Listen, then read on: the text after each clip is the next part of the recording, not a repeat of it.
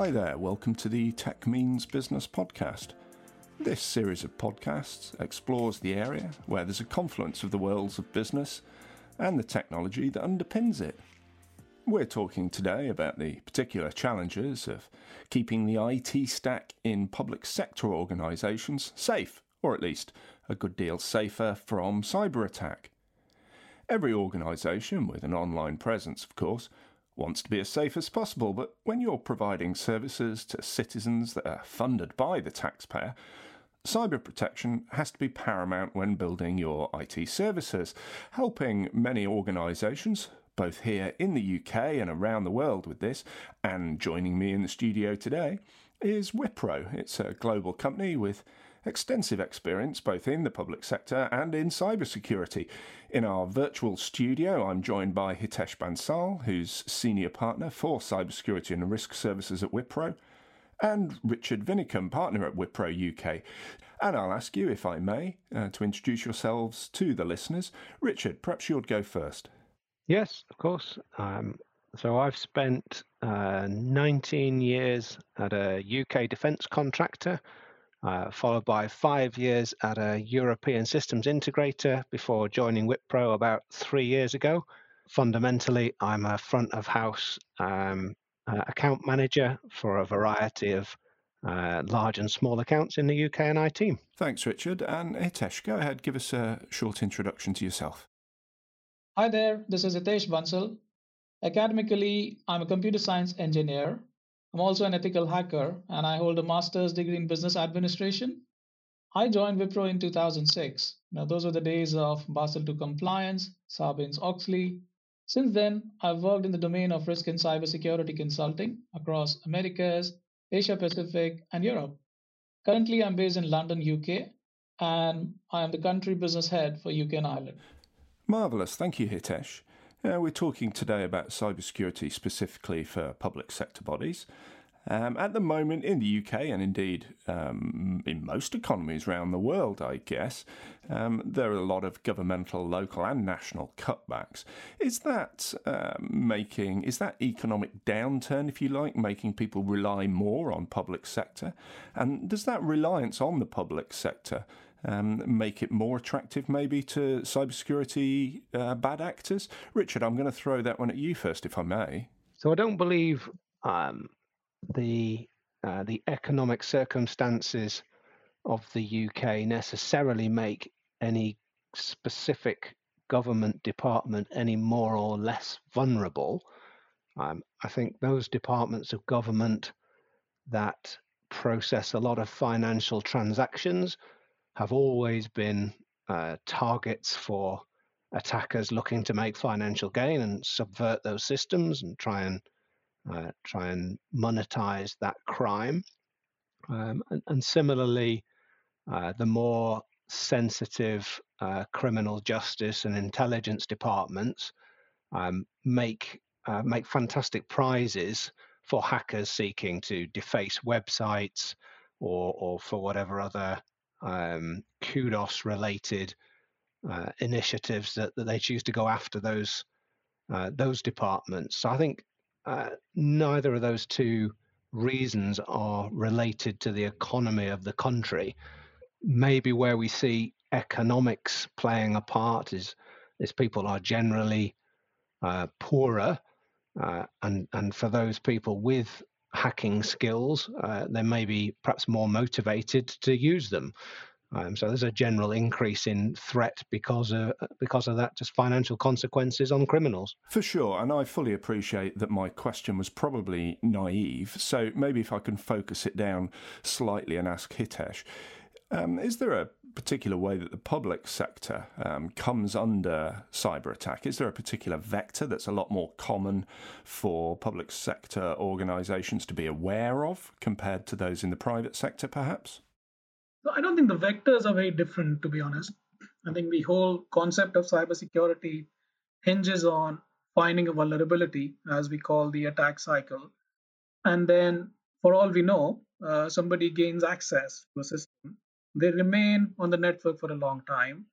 And then, for whatever it's worth, if it's a financial gain, as Richard was talking about, or something else that motivates them, Now we do keep hearing about, the hacktivists, which is a term used in the media, but essentially people have an objective, to disrupt systems. That's what the whole breach is all about. Now the vectors remain the same. It's the way they are exploited and the way they are sponsored.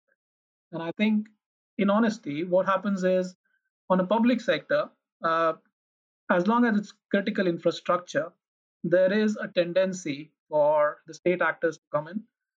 We've seen in wars, we've seen in the new age cyber warfare that those vectors are exploited in a very different way. Because when the state goes behind it, you're not looking at one particular hacker or somebody like that with an intent to, get something in, but you're looking at a consolidated, concerted effort to get in. So, if there are no specific challenges that pertain only to the public sector, something that definitely applies to both public and private sectors is the change over to hybrid working practices, at least in the last couple of years. Now, before COVID and before people started working remotely, almost as the norm in some cases, one would have to dial in, inverted commas, into the organisation's network via a VPN. VPNs are renowned, if you like, to be if not unstable, then certainly fragile. What sort of technologies are we seeing typically that are coming in line to replace VPN tech? So the obvious alternative in our industry to an old-fashioned VPN is what's now called SASE, security at the service edge. And that's really about the migration away from using a VPN to connect back into core infrastructure in a data center in order to access applications, but instead going straight across the cloud to SaaS-hosted applications and using security services consumed on a cloud basis rather than physical equipment in a data center. So what COVID taught us is we weren't prepared to have so many people connect through a limited capacity set of VPNs in most companies. So there was a huge drive to first upgrade VPN capacity and then move to a fundamentally different model that didn't require connections through data centers in the first place. So I think that's what COVID has driven over the last 2.5, 3 years. I think what Richard says, on the SASE part is something what we are seeing across the industries. Now, I think to my point earlier, the attack vectors and things remain very similar. I think the only other thing from a zero trust, topic that I would want to pick up is, how does your network boundary define, is something which is very specific in the public domain, a difficult task. Because what happens is when you're dealing with an enterprise like a bank, for example, you can be very tight about certain things, but you have to remember in the public sector, it's all about making it easier for citizens, for people to deal with. And there, I think the biggest challenge, that some of our clients in the public sector share with us is defining those boundaries. So I think it's a delicate balance. That's the only thing I want to say. But it's more about, being commonsensical about it. At the same time, doing a proper risk profiling of what's important and how to define things. Because that's the 90% of the effort, as far as I see, in terms of getting a good cyber strategy. Has that balance point shifted, Hitesh, do you think, over the last 2 or 3 years? I'm thinking now as people are struggling financially in difficult economic times, they'll be contacting governmental and public sector bodies more for available help. People will need to access those services easily. If it's too easy, that might be opening up new attack vectors for bad actors. And if accessing those services, that help, is too difficult, then obviously you're not doing your job, as it were, for your citizenry.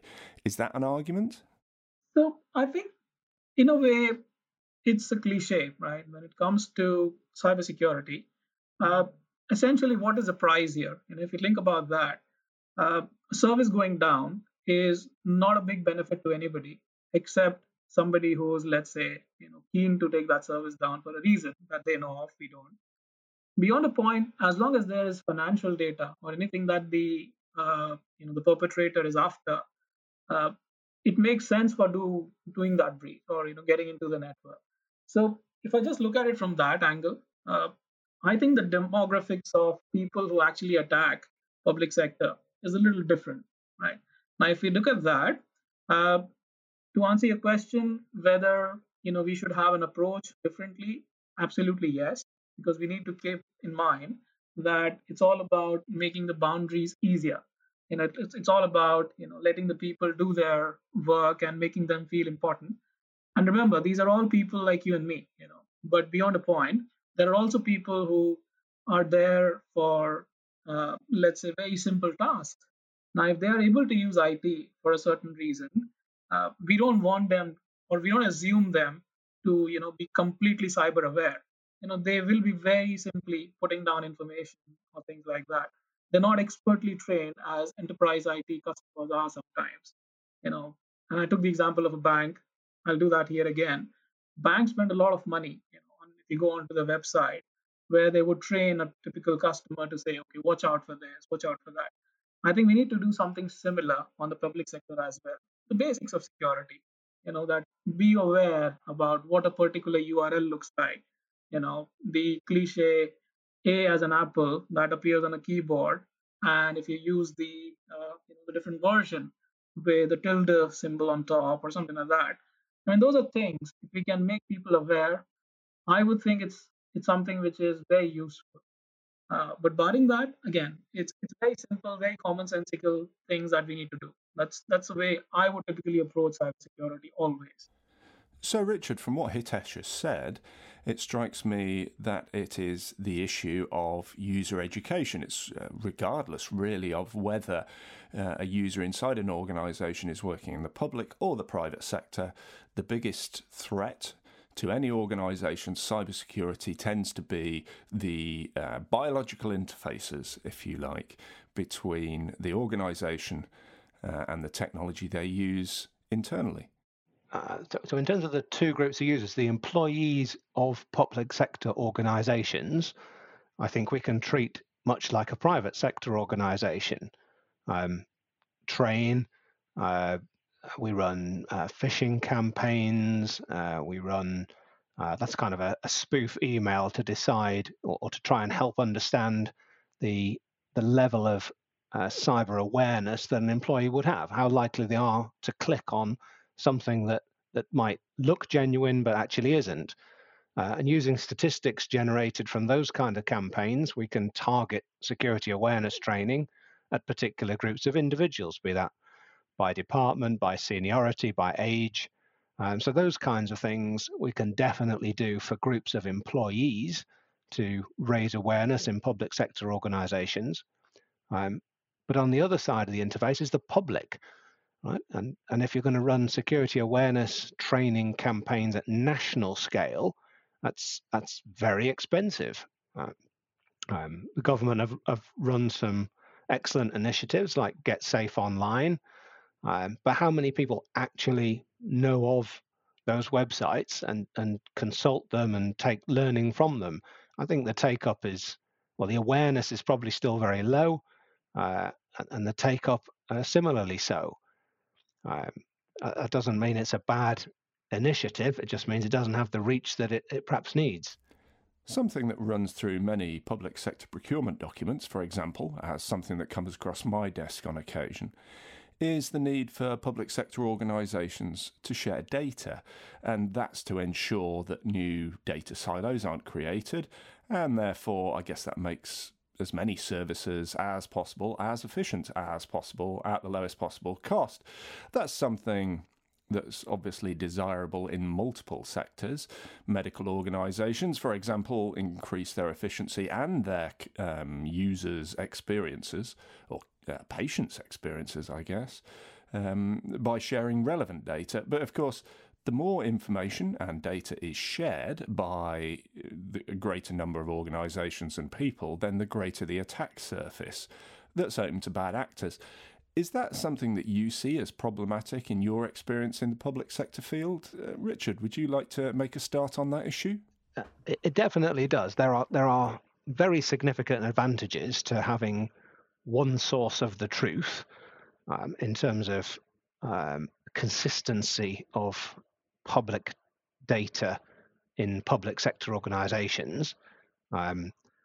Just pick an example. I mean, if you're injured on holiday, wouldn't it be fantastic if a local hospital could have access to your health record, right? And that wasn't stored locally in your own county council or your own NHS trust, your National Health Service trust. Yeah, that would be fantastic. That would be a great outcome, and I'm sure the whole public would support that. If you look at something slightly different, well, I'm only saying the same topic, health records in general, if they are available to health insurers, then there are commercial advantages to being able to price insurance on the basis of a national understanding of the health picture. Now, would we necessarily want that information to be centrally available, such that if lost, could provide very specific commercial advantage to insurance companies? I think there's definitely a process at the very high ends of national security where information is deliberately kept siloed for that reason. Right? You don't want all the information in one place because the risk of loss is too great. So there are definitely pros and cons in bringing public sector data together, and I think as Hitesh was saying at the beginning of the call, it's about risk. Right? We have to take an active risk assessment on what makes sense to combine and what makes sense to keep separate. And Hitesh, is that something that chimes with you too? We have talked about the risk profiling. The whole context of what we are seeing now is that public sector probably has been a little more risk averse for all the right reasons, right? Because there was a fear of unknown. What happens if things get combined, as Richard was saying? Couple of things together may make a data more identifiable. However, if those two things are separate, for example, a credit card number somewhere, a name somewhere else, maybe not of too much of value, but when combined, probably of value. So in the same context, as long as the data is segregated, the philosophy has been, it's less valuable. But the challenge is where we need to enable things. And now, as we have advancement of technology, a lot of analytics goes into providing services. Now, as soon as we start seeing things where technology is used to fasten the cycle of services that the public sector can provide, there is always going to be a catch-up game, because there is a thought process. And traditionally, usability and security, as we say, have been the opposite sides. However, I think what we are seeing now is that with advancement of technologies on the security side as well, we are able to use automation, we are able to use analytics even within the cybersecurity domains. We are able to better predict, what is to a risk profile an acceptable level of risk that we can take. And I think if we use that information judiciously, we can probably relax a few controls which are currently there in public sector domains. Now, obviously, nothing fits everything as gospel truth. So we need to make sure we still analyze that and then open it up. However, we should be a little more, I would say, open to talking about how we use currencies, for example, how we use contactless cards, for example, today. I mean, a flexibility today, for example, if I have an app on my phone or something, which if I just lose my card, not exactly stolen, but maybe I've misplaced it, but I just want to be double sure, I should have an ability to freeze it. Now, something similar in a government contact is going to be useful. Now, we'll have to find ways, means, scenarios of what those things are, and then start looking at those individual scenarios before we take those calls. So I wouldn't say public sector has been unfair in being, risk averse, but now is the time where we need to keep pace with technology. Oh, for sure. It makes perfect sense, especially if you consider that there's any truth in that vicious rumour that some parts of the public sector, especially, shall we say, large central government departments, lag behind the private sector in their adoption of newer technologies. Somewhere I think that the private sector and a company like Wipro has much to bring to the table.